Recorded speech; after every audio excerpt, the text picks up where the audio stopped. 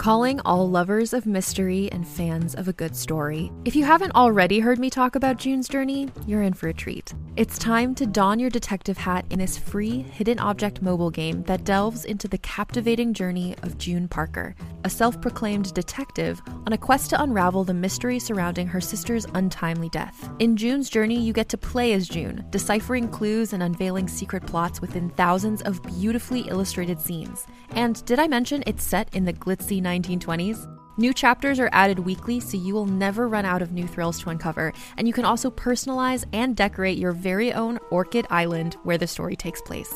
How sharp are your detective skills? Find out when you download June's Journey on your Android or iOS device, or play online via Facebook Games. Your detective journey awaits.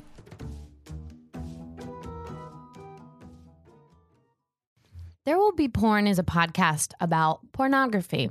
In this episode, instead of talking about adult films, we talk about books written by adult film stars.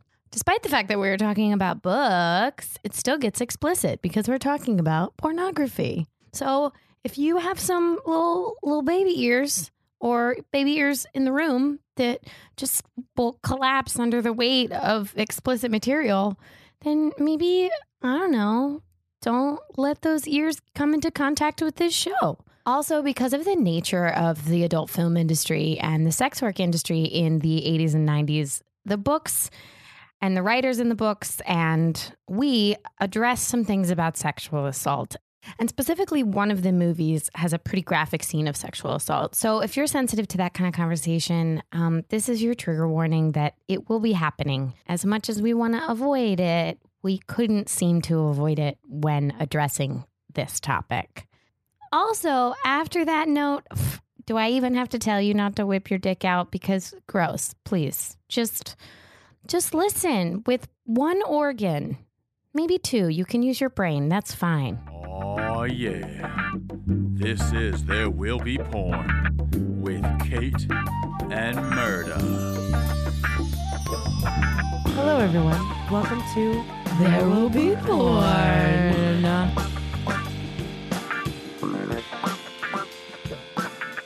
As always, I'm your lovely host. It's Murda. That's right. It's murder. Nothing's changed about that. Still the same soundbite. Yep. Still the same blonde. No matter what happens to Ja Rule, that's still an interesting soundbite. Oh, 100%. Yeah. And it's just you now. You've hijacked it. Yeah. Ja Rule's career may never be coming back, but the soundbite lives forever. But that soundbite lives forever. Yeah. And you're Kate? And I'm Kate. Yeah. I don't have a soundbite. I don't need one. Yeah. I walk in a room and it's like, I just pound my chest. Yeah. So you guys might have listened to our second episode, Raw Talent. Yeah. And if you didn't, go back and listen to it. It's a good one. Really fun. Yeah. It also rocked our world. Like a lot. I never thought I was going to learn so much from a porn. Yeah, me neither. Or think so much about a porn or contemplate the issues that they were to actually like present social issues in a porn form is quite unusual. Yeah. I've never seen my storyline, my porn storylines are like, I brought you this thing and don't I look sexy? And like, you're alone and my friend's here or my sister or like, let's get naked and like, let me suck your dick. Like those are the porns I'm used to. Right. And this porn was totally something different. I don't think I've ever been so emotionally invested in the characters of porn. Seems to have no problem with that. Nothing. You deserve nothing. You're terrible. You went to the war and he knows karate, Caitlin. I don't care what war he was in. I don't care what karate he knows. He needs to be in jail. He's awful. I have no sympathy for Eddie. I do want to see Carolyn all the time. And much more. I want more Carolyn. The first half of this movie was heavy Carolyn. And then something really terrible happened. And now we're just watching Eddie. And I hate him. I hate him so much. This movie I hate you, Eddie. I hate you. I hate you. This movie was well on its way to being one of my favorite porns of all time, and I've never been so disappointed in my life. He's gonna get it. This porn is a metaphor for how I feel as a woman. At first, I was like really cool with it. I was like, being a lady's great. I talk better than boys. I can spell better than them. I like generally I have better adults are genitals nicer than to them. me. Yeah, cool. I liked being a lady, you know. And then I got boobs and I got all this stuff. And then eventually, I found out it's rather disappointing. And that's what this movie feels like to me. Yes. All right. Money shot. I guess. Oh my God. There was one point, I think, Yes. when we were watching this porn where I think I got out of my chair and laid on the floor. Yeah. Because I was like, It's all over the place. Yeah. It is quite a storyline. And there was a lot of stakes. A lot of steaks. So many steaks. Not meat steaks. I wish there was. There was a turkey. There was a If you recall, there was a turkey. There was a turkey. The turkey was the highlight, I think. Is he gonna fuck that turkey? Is he about to fuck a turkey? No. Oh my God. He He's- does fuck the turkey. I can't believe it. I can't believe he's fucking the turkey. This is the first. What? We saw his dick already. But Meredith. this is the first Meredith. sex scene we are getting in this movie. Meredith, you said he's gonna fuck that turkey. And I was like, nah. No way. That's ridiculous. He might fuck the old lady. He's fucking this turkey. Oh my God, he's coming on the sandwich. Oh my God, Meredith. I can't. Oh, there's so much drippage. Oh God. Oh my, I can't. What did he just say? I don't care. Oh my God. Oh God, he really, what is this? He's putting the mayonnaise on top of his cum. There we go. And I didn't forget the mayonnaise. I still can't believe that was the first sex scene of the movie. Oh my God. I loved it. We had an emotional day. Yeah. For sure. So because of that movie, Yes. we decided to have this mini episode. Yeah, we need to understand porn better. I don't feel like, especially Specifically that porn. and specifically the history of what the porn industry has become, where it started, how has it become this like giant, huge business? Yeah. And like still with abuses, absolutely. But also Absolutely. like genuinely, I think it is trying to do better, especially for its workers and Right. and create legitimate careers. Yeah. A lot less like slut shaming Yes. and a lot more like empowering women to do something that they love to do. Like they just fucking love their jobs. Well, I also think You know? we went into this whole experience thinking that we had like an assumed idea of what porn stars were like. Yeah. We've watched documentaries about cam girls. We Yeah. know sex workers. Like we felt like we were super informed. And this movie made us really rethink who are the people who make porn. Right. And so what I ended up doing in a post panic attack emotional moment of Immediately watching go to that Amazon. porn is go to Amazon and I bought a book written by the star of that movie, Yes. Eddie, who's our villain, Yes. and by the writer of that movie, Joyce Snyder, who is a woman, writer, producer of that movie. And she went on to produce 2 more Raw Talents, Yes. Raw Talent 2, Raw Talent 3. And then proceeded to be in the erotic film career and erotic magazine career for the next 40, 50 years. Mhm. So, and I believe still is. Yeah. When was so her book, So, okay. Mistress So let me start. Pussycat. I'll start with Joyce Snyder because I feel like that's a good opener Yeah. compared to the other one. So Joyce Snyder wrote a book, which you found online and I proceeded to immediately Yeah. buy it, called Mistress Pussycat, Adventures with Submissive Men in the World of Femdom. Here's a clip of Joyce Snyder talking about her book on a radio show out of Ocala, Florida. Woo woo, Florida people. The book that you hide under the covers or something. Oh, I love this book. You will read it and you will say you never read it. Mistress Pussycat is the name of the book. Adventures with Submissive Men in the World of Femdom, and it is written by our guest, Joyce Snyder. Good morning, Joyce. How you doing? Good morning, Larry. I love your voice already. I'm already submissive. Oh, I'm He's Southern. a fan. I'm already submitting to you. Is this a memoir? This is your true story? It's a expose written in the form of a memoir so that it's not dry.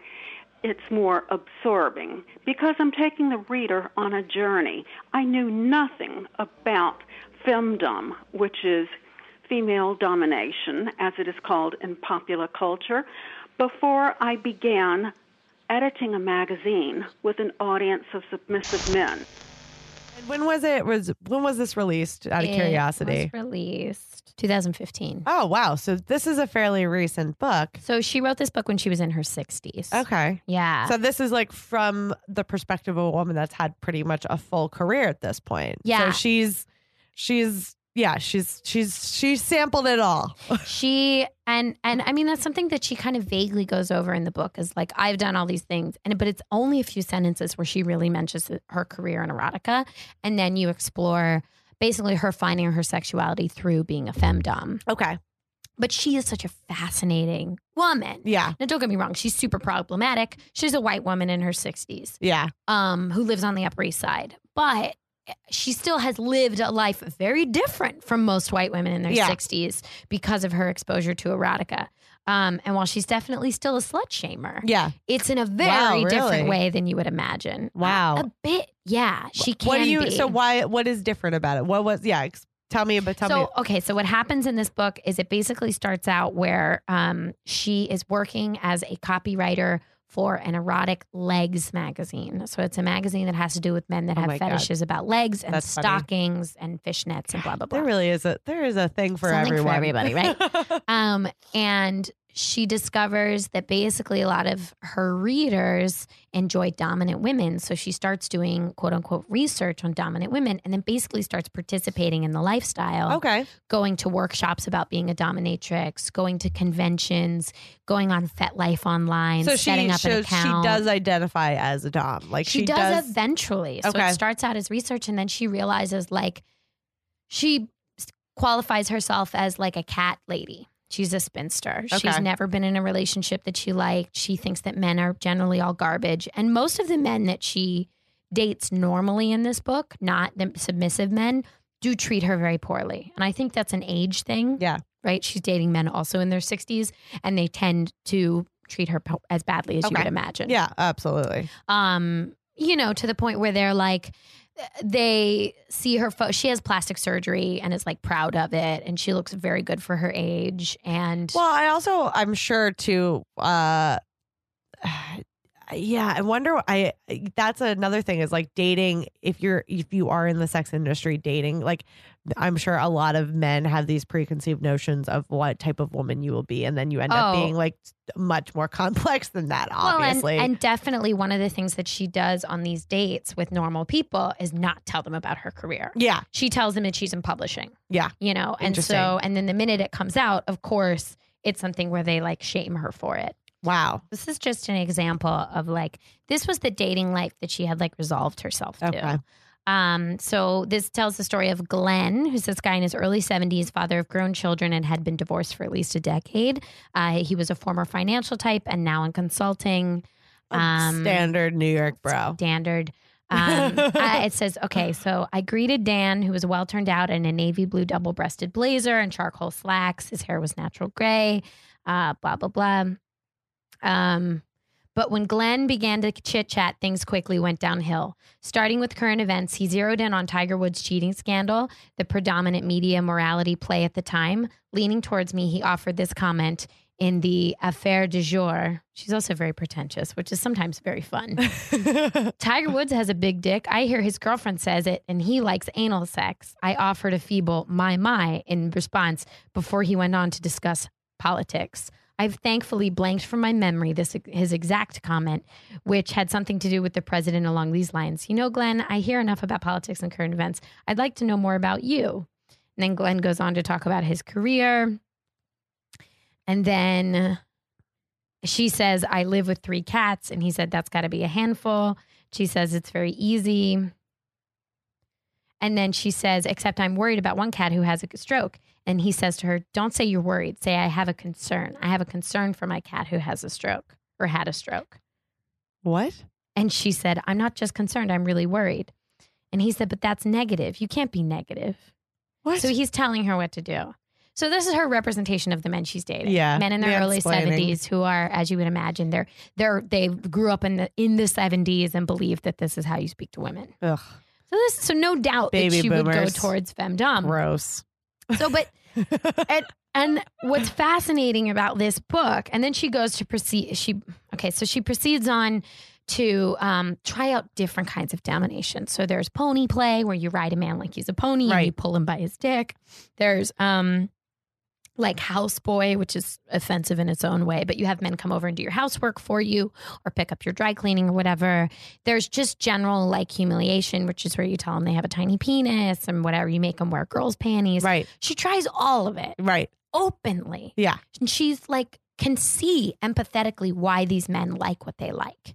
And it makes her feel empowered. But at the same time, while this is happening to her, she is really good at commenting and recognizing the subtlety of how these men are controlling her from the bottom.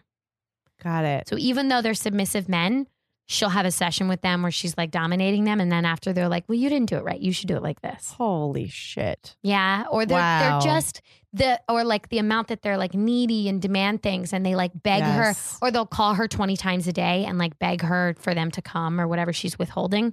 And she'll be like, it's really humiliating. But then they go on, or it's really annoying. But then they go on to explain, oh, well, begging is part of my fetish. And she'll be like, it's also like exploitive. Yeah. She's like, and she ends up finding someone to be with. And scary. And well, yeah, absolutely. You know, it's like that you require this instant gratification, and I'm not into, providing that. Like I have a life. I mean, she's in her 60s, so she's very good about setting off her boundaries and protecting herself. But she's also emotionally distant from everyone around her.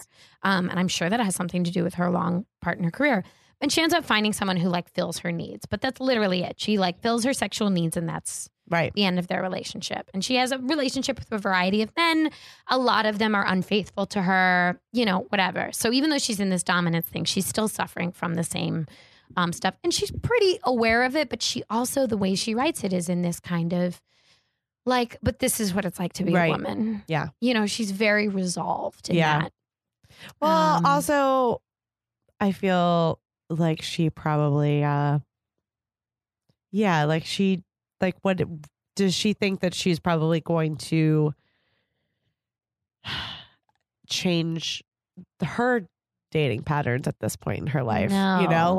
Probably not. But she's very much like, I have my apartment with my cats and I'm not moving in with anyone, and this is my life. Yeah. I don't want to have kids. I don't care. Yeah. And she comes off as very powerful and in control. Right. But there's a little sadness to it in that she is resolved. Yeah. That she couldn't have these things because of her career and her life choices. Right. That it's unavailable to her. And now she's like too good for it anyway. Right. So that's fascinating, knowing that she wrote Raw Talent. Right. Because you have a woman in Raw Talent. Yes. Who's definitely Dom. Yes. Who definitely is in control. Yes. And at the end of the day, the industry fucks her over. Yes. Yeah, absolutely. So it's insane. And she still gets, there's still a power play against her. And that she's never top dog. She's still reporting to someone else who is that her husband or co-producer, whoever that guy is. Yeah. I can never remember. He was like such a minor character. Oh, but the French guy. Yeah, but clearly like there's some sort of performance between them anyway. And he's in charge of her and she's in charge of... He has all the money. Yeah, absolutely. Yeah. And it almost feels like her bitchiness and her dominance is not that it's being forced, but it's created because of her environment. Absolutely. I have to be a bitch to get things done. Yes. I don't have a choice. Yeah. Which is probably generally true in general. Generally true in general. No, yeah. I mean, anyway, but then we move on to another perspective. Yes. So now I've read this book called Raw Talent, named after the movie. Okay. It was written after the movie came out. Okay. And it's the memoir of Jerry Butler, our main character, of Eddie.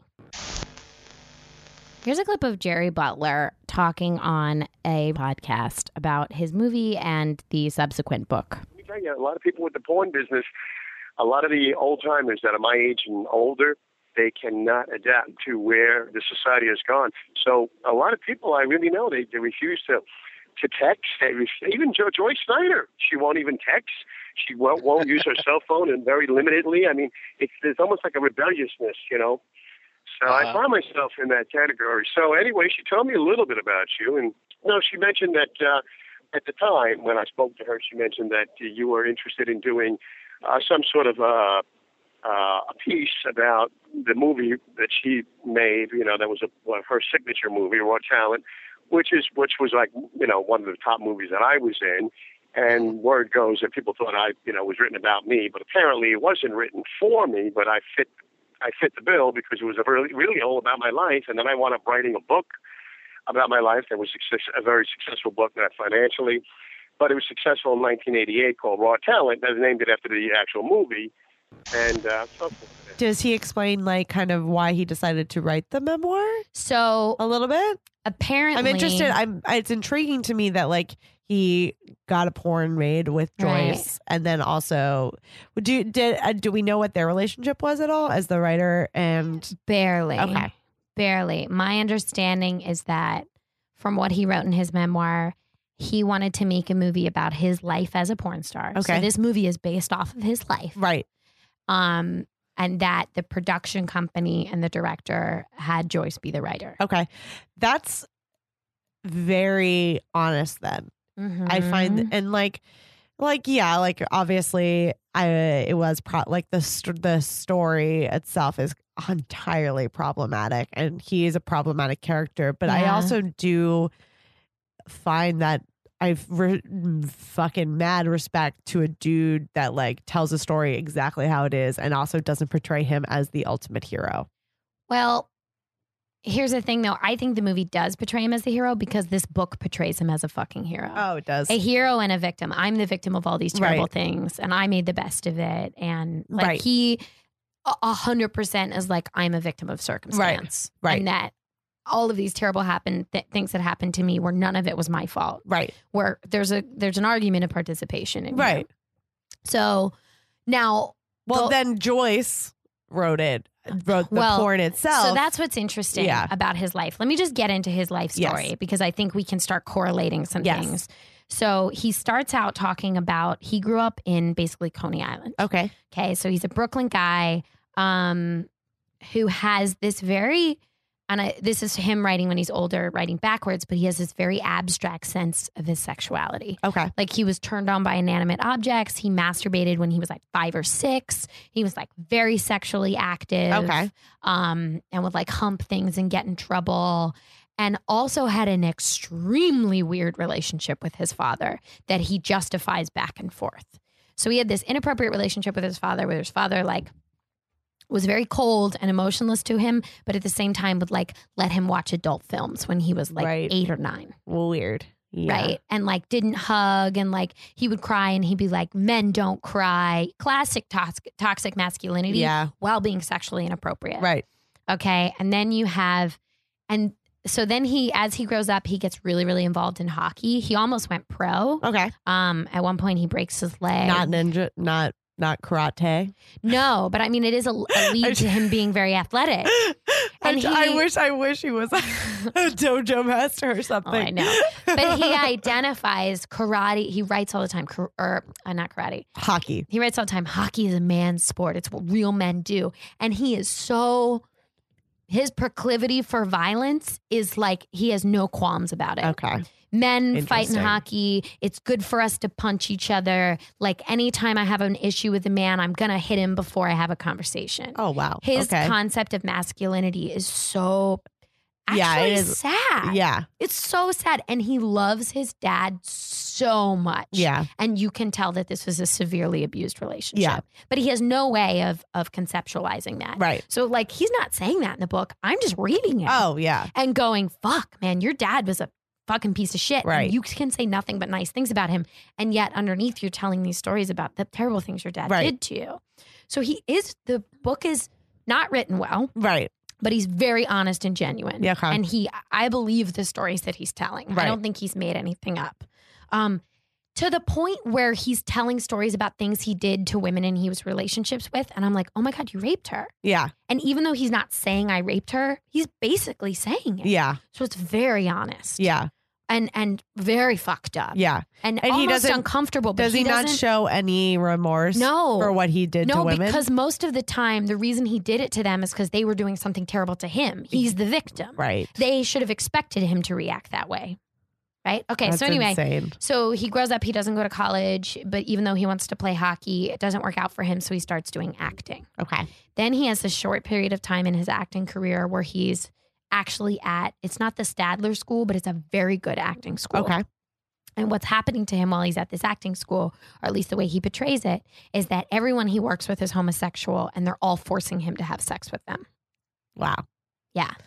You know what? I don't deny. I do believe that. Yeah, you know? a little bit. Right. I'm sure. Feeling, I'm sure.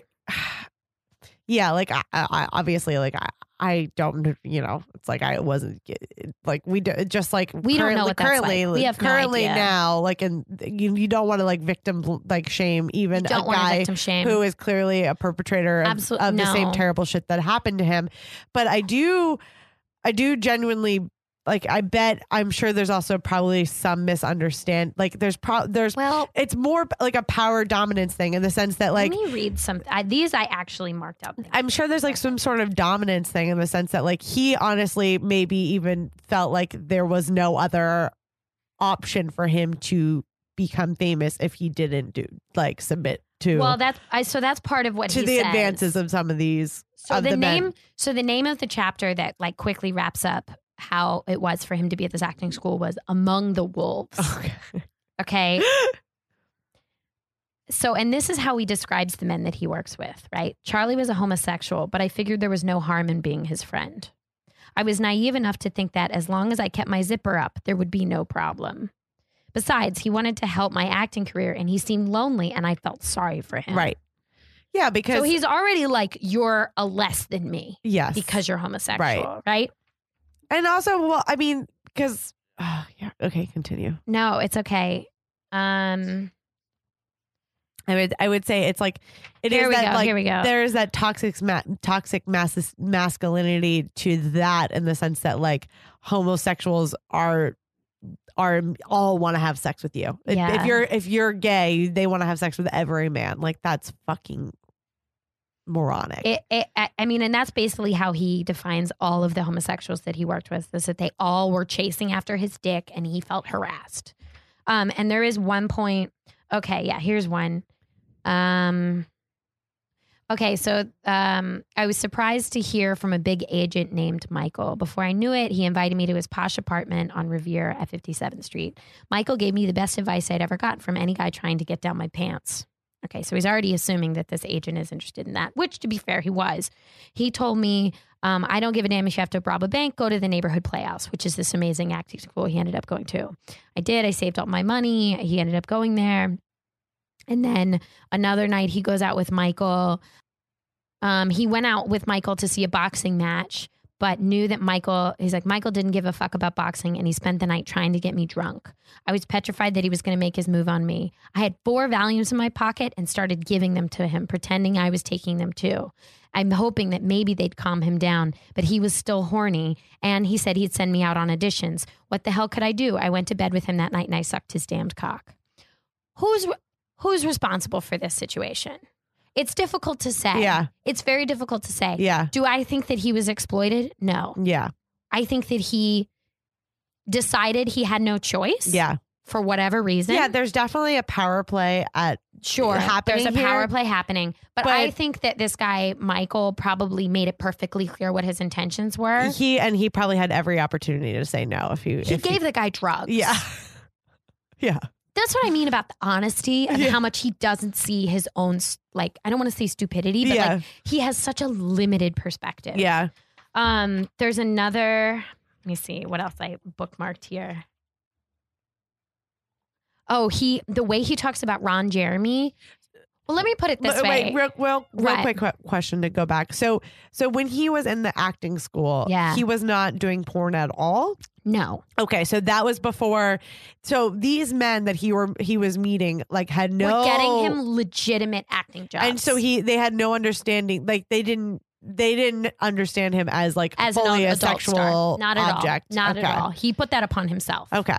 So then he ended up doing straight porn. Okay. And then he got into the business, and part of it too was he started getting addicted to cocaine, and the business was feeding him being cocaine. I don't think he ever had his own apartment. He was constantly staying with people. Okay. So despite having a job that gave him money, he never was solid, right? These are all things that were explored in the porn. This is insane. But what's crazy too is it really represents it's obvious to me you've had a really abusive relationship with your parents because you are a type A of somebody who lives an abusive life. Right. And yet you can't possibly blame he blames his mother for a lot of things. His mother was emotionally unstable, all these things, never loved him, never hugged him, but his dad is a saint. Every fucking asshole man in the world blames their mother for all their problems. And what's crazy is, and not to say that that's not 100, that's wrong, but to think that you are it is that kind of toxic masculinity in the sense that the impression that women are creating a problem rather than. And his mom was being abused by his dad. Yeah. And his mom was having her own issues and trying to deal with her son who's going, It's fascinating. Throughout the entire book, he spends whole chapters talking about guys that he's idolized. Right. His hockey coach, who on a trip, on an away trip to go to a hockey game, brought a hooker home to have sex in the same hotel room that the boys were staying in. His hockey coach, he is a saint and an idol and taught him all these amazing things and was a real man. And he watched, pretending to be asleep, he watched his hockey coach have sex with this hooker and was like, I knew that's how a real man has sex. Wait, he had sex in the room with the boys. In the same room. Yeah. That is insane. So to me, I feel like that is truly insane. As I read this, it's already bad if he decided to do that if he had his own separate hotel room, but to do that in the same hotel room is truly crazy. God, people are. So the world has come such a far way. God, I know. So as he continues this book, every man he encounters who's not a homosexual, he idolizes. Right. And he'll write pages and pages about how they're good men, despite writing things that are obviously bad behavior. Yeah. Apparent to anybody who's reading it. It's incredible. And then when he talks about the women in his life, they get a paragraph. Yeah. And most of the time, if he talks about them for more than a paragraph, it's all the things they did wrong to him. It's fucking fascinating. Yeah. Because it is so genuine. Yeah. And you could it's really that I'm not sympathetic to him, but it's so his blinders are so intense. Yeah.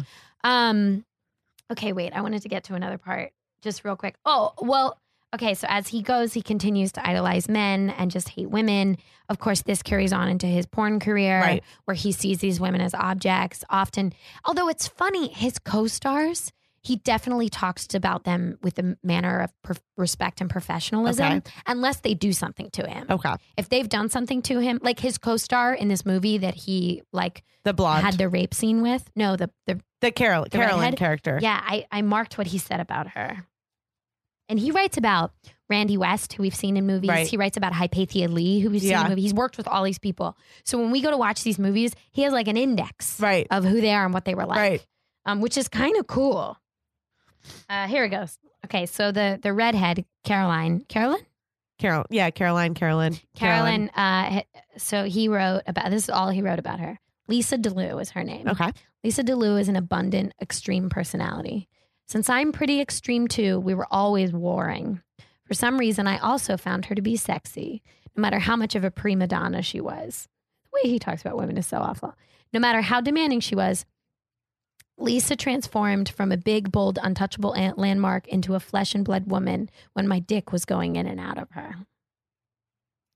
In Raw Talent, the character she played was a bitch supreme, a porno producer who wrecks my character's career in soaps. Our mutual dislike for each other worked to our advantage. In the story, her character Carolyn forced me to fuck her, but Lisa was upset about my uninvolved pumping and my coldness. She even started to cry. But Lisa didn't understand that I was fucking her in character. Yeah. Wow. I was fucking her in character. I wasn't abusing her or being a terrible co-star. Wow. Right? But at the same time, like, he writes some stuff that's like, she was a professional. She was wonderful. She always showed up smelling good. Like, yeah. But it's obvious that, like, that he was also like terrified of women. Her. Well, also like scared. Like, I mean, she played a powerful character, right? Yeah. So he's clearly afraid of any woman with power. Woman. Yeah. So, okay. My final judgment, and I read it all the way through, and it basically gets to the point where he found the woman of his dreams who changed him forever, and now he doesn't want to do porn. And as when the book was written, she had been married to her for like a year. But he's like very ashamed of his career because she's pure and has never done porn. Oh, God. But the way he qualifies her is like, her name is Lisa as well. He's like, I never thought I would have someone as beautiful as Lisa. He doesn't talk about her intelligence or her kindness or anything like that. He just thinks she's beautiful. And he feels what he loves from her is that she holds him. Right. Which is just, I mean, the fetal recrudescence or whatever that has to do with that and the not love from your mother. Right. Like, whoo. I feel like from reading this, I would guess if we were to give this to a psychologist, the psychologist would say that he's a repressed homosexual. Okay. Yeah.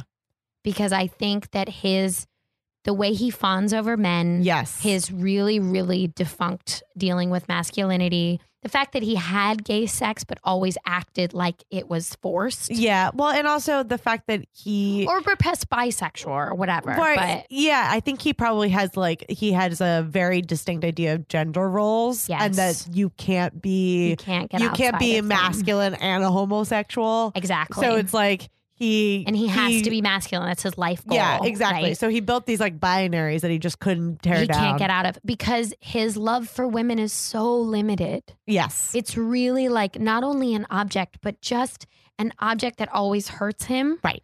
And to me, as I read through this and he got to the end and he's happy with this woman and he doesn't even care about having sex with her. He just wants to be held by her, which is like, oh my God, what an edible complex, right? Yeah. To me, it says... And also from what we've watched in it. So I want to get back to the movie, but just to conclusion of this book, this is a broken human being. Right. Who actually found some peace in the adult film industry, but because he was a man, he got to abuse everyone around him. Yeah. So we have two totally different things. Yes. We have Joyce, right, who's resolved in her role as a woman. As a dominant woman, but in her role that she's never going to be loved correctly because she's a woman. Yeah. And we have Jerry Butler, Eddie in our film, who is constantly striving to be a man when in reality his definition of a man is fucked up. Yeah. Right? Yeah. So, but what fascinates me about this movie is that Eddie doesn't mention a situation where he rapes a woman in charge of him. Right. It's usually like his girlfriend. It's someone who's below him. Uh-huh. Which tells me that Joyce or the someone decided to because he is being abused by other men. Yes. Yeah. So I wonder. Yeah. I mean, there was did they do that? Like, did they want to represent him being abused, but they couldn't have homosexual sex? Right. You know? Yeah. And so it was a woman. And now this is a screenplay where a woman is abusing a man being written by a woman. And for us, obviously the effect that Jerry Butler wanted to have was for Eddie, the main character, to really express his rise above abuse. Right. But for us as women watching this movie, we did not get that at all. No. Well, and I will say though that we were accessing this movie until the rape scene. Yeah, we were. So you're absolutely right. So I will say that if they were trying to market this movie to mixed genders, I think that having a woman write the story, helped. Like we had true passion for these characters until that happened. And I mean, I still had passion for these characters after it happened. That's why it was like I went on to read books. I mean, you know, that's why it was such an extreme reaction to a rape scene. And it's complicated because I thought to myself, if this movie had been made where he was raped by a man or where he raped a man who was in control of him, right, would I feel as violated? And the reality is I should. Yes, absolutely. Because it doesn't matter if it's a homosexual rape. Like, is it defined correctly? Well, like, it's the same, no. and it's the same toxic masculinity that has men rape women. It doesn't fucking matter. I also was curious as to why did Eddie have to rape anybody? Yeah, because his book is so concerned with being a victim. Yes. Why rape anybody at all? Yeah, your character could have maintained his line, which gives me, I don't know, like, was he looking for some kind of validity, some kind of like, if I can't be powerful in real life, I'm going to be powerful in this movie, like, which kind of explains the karate now that I think about it. That's what I'm like, now that you're explaining to me, I'm shocked that he did hockey, but it also kind of makes sense in the sense that, like, the violence of it, the show of masculinism, yeah, like, in the film itself. I have to say, Meredith, I'm going to give you these books. Okay, listeners, read them. Yes, because even though if you're interested in porn and gender if you roles watched that movie, anyway, if you liked our second episode, read these books. Yeah. Because first off, they're about sex workers. Yeah. And they're fascinating. But it's less about, Joyce Snyder's book is actually very well written. She's a writer. It's been her career for forever. It's very well written. It's funny. It moves a little slow, but whatever. Jerry Butler's book moves fast, is terrible writing.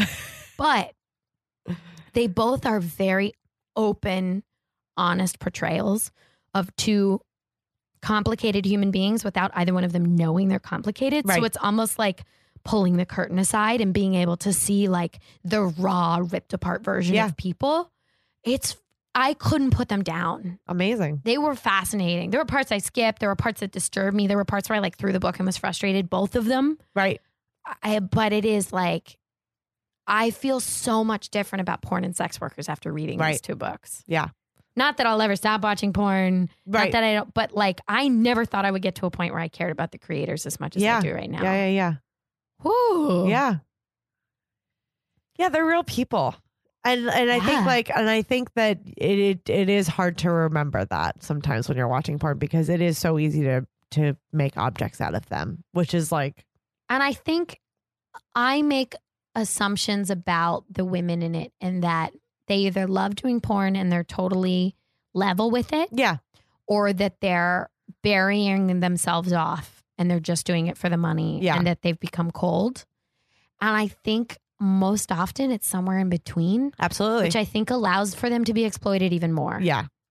And that didn't occur to me. Yeah. And the way I feel about male sex workers, I never would have considered how much I think masculinity and homosexuality is a play in adult film. Yes. Yeah. Yeah. Well, and I will say that's the thing, is like the old, we're so, like, as society becomes more woke, right? And there's, more and more concepts of gender roles and masculinity, femininity, and also just I don't know, like that people, and also more acceptance of mental health issues, right? Yeah. That there is so much of this stuff that people didn't even know how to identify that were happening to them. Right. Like, he didn't have words. He did, yeah.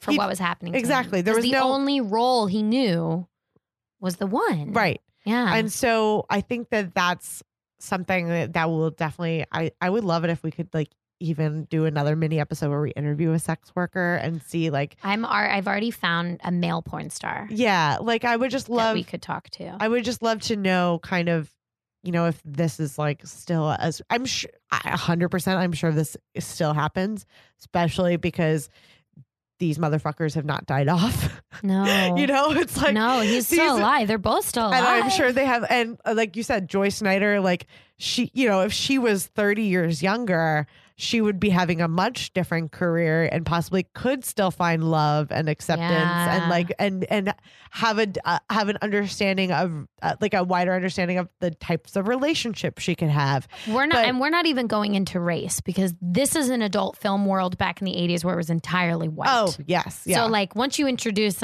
you know, that's a whole nother facet we're dealing with now. Right. Because the biggest porn search out there is interracial. Yes. Teen and interracial. Yes. Which is so much different than the porn we're watching. Yes. Like, oh yeah. Fuck. That comes with its own fucking problems. But I'm curious. It is interesting. It's just, I think it's, yeah. I think we can learn so much about television and movies and the way we define our relationships and all this stuff about what is sexual assault and what is masculinity All and through what porn. is. I think porn really helps us. I do. I think porn is so important. Hashtag porn will save the world. Hashtag porn could save the world. It's not right now. Right now, it's making bad people worse. Yeah. But I think we can there definitely needs to be like humanity in the worst parts of porn. Yeah.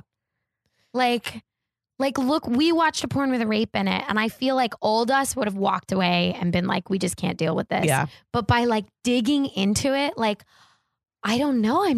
I feel enlightened. Yes. I feel Do good. you feel that way too? I feel great. I feel great today. I do feel to have like some closure after that whole rape situation. Yeah, I was going to say, I don't feel like I need to take a shower right now. Yeah, Unlike which was how we felt last time. Yes. Not to say that we forgive anyone, but I think we have a better sympathy for humanity, kind of. Yeah. Yeah. Ooh, boy. Yeah. It's been a wild ride. Thanks for sharing all that information with me. You're welcome. Caitlin. I'm excited to read the books. Yeah. We'll also, we now have like an index about what Jerry Butler said about adult film stars. Ron Jeremy has written a number of memoirs too that I want to get and read. Oh, wow. I didn't even. God. You know what it is? Crazy. You know what it is about at least these two books that I read about, or I've read some things about, like a blog by a sex worker, is how they talk about things like the normalization. Yeah. Like I went in for an anal sex scene and I was feeling really shitty that day. Literally, ha ha ha. But like the way they talk about things that some people never mention in their whole lives. Yeah. I love that. Yeah. Well, that's because that's what we're doing. That's the world we operate on. That's the world we're living in, right? And it makes it, I can access those people better than I can access 100%. a memoir written by even like Hillary Clinton. Yeah. Because I don't recognize what she's saying. Yeah. But somebody writing about their day on a porn set, for some reason, I just connect with it. Yeah. Maybe that says something about me. Like, I don't know, what is my memoir? No, I think it's just that we're very honest people. Yeah. I don't deny humanity. No. And humanity sex is sometimes an extremely is important part of it. Shit, yeah. If not, it is literally the like seed that creates life. It is the reason why human beings are the dominant species on this planet. And if we don't acknowledge that, discuss it, talk about all the fucking disgusting and beautiful things that come with it, then absolutely. Then like how are you even supposed to understand humans? Absolutely. Everything is about sex except sex, right? Yeah. So we have to talk about it. Exactly. I feel so good. Yeah. I don't want to have sex right now, though.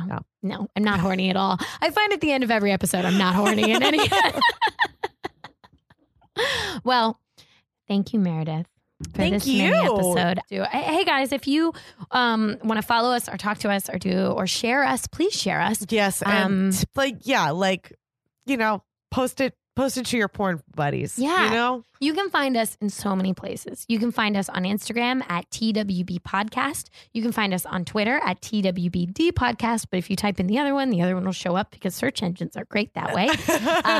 You can find us at therewillbedrinkingpodcast.com, or if you're lazy, you can type in morebanana.com and we're right there on the front page along with our most recent episodes and all the other creators that we work with. There's a bunch of great women-centered shows that deal with sexuality and even movies and everything. Yeah, if you like our voice, you'll like our podcast. Oh, you're going to love that. Network. Exactly. And you can reach out to us at twbdpodcast@gmail.com or DM us or whatever. Yeah. We're here for you. We want to hear from you. Yeah.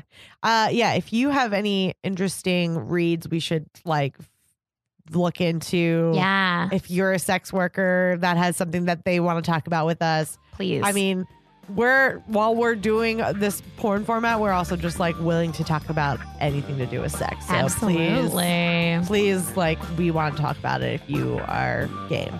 Yeah, and I will have the links because these are, as you would imagine, these books are not at Barnes & Noble. You have to buy them on Amazon, and they're no longer in circulation too, so you got to buy a used one. Yeah, they're probably not. I was going to say, they're not they're not still printing these books, Caitlin. No, but I'll have links to Amazon so you can buy them and get on there. And maybe if we do a little surge, then one of the authors will come on our show. Oh my God, hell yeah. Wouldn't that be would great? Be amazing. Okay, guys, we will see you next time for another porn. Love you guys. Love you. See, what was our sign off? Cheers to a happy ending. Cheers to a happy ending.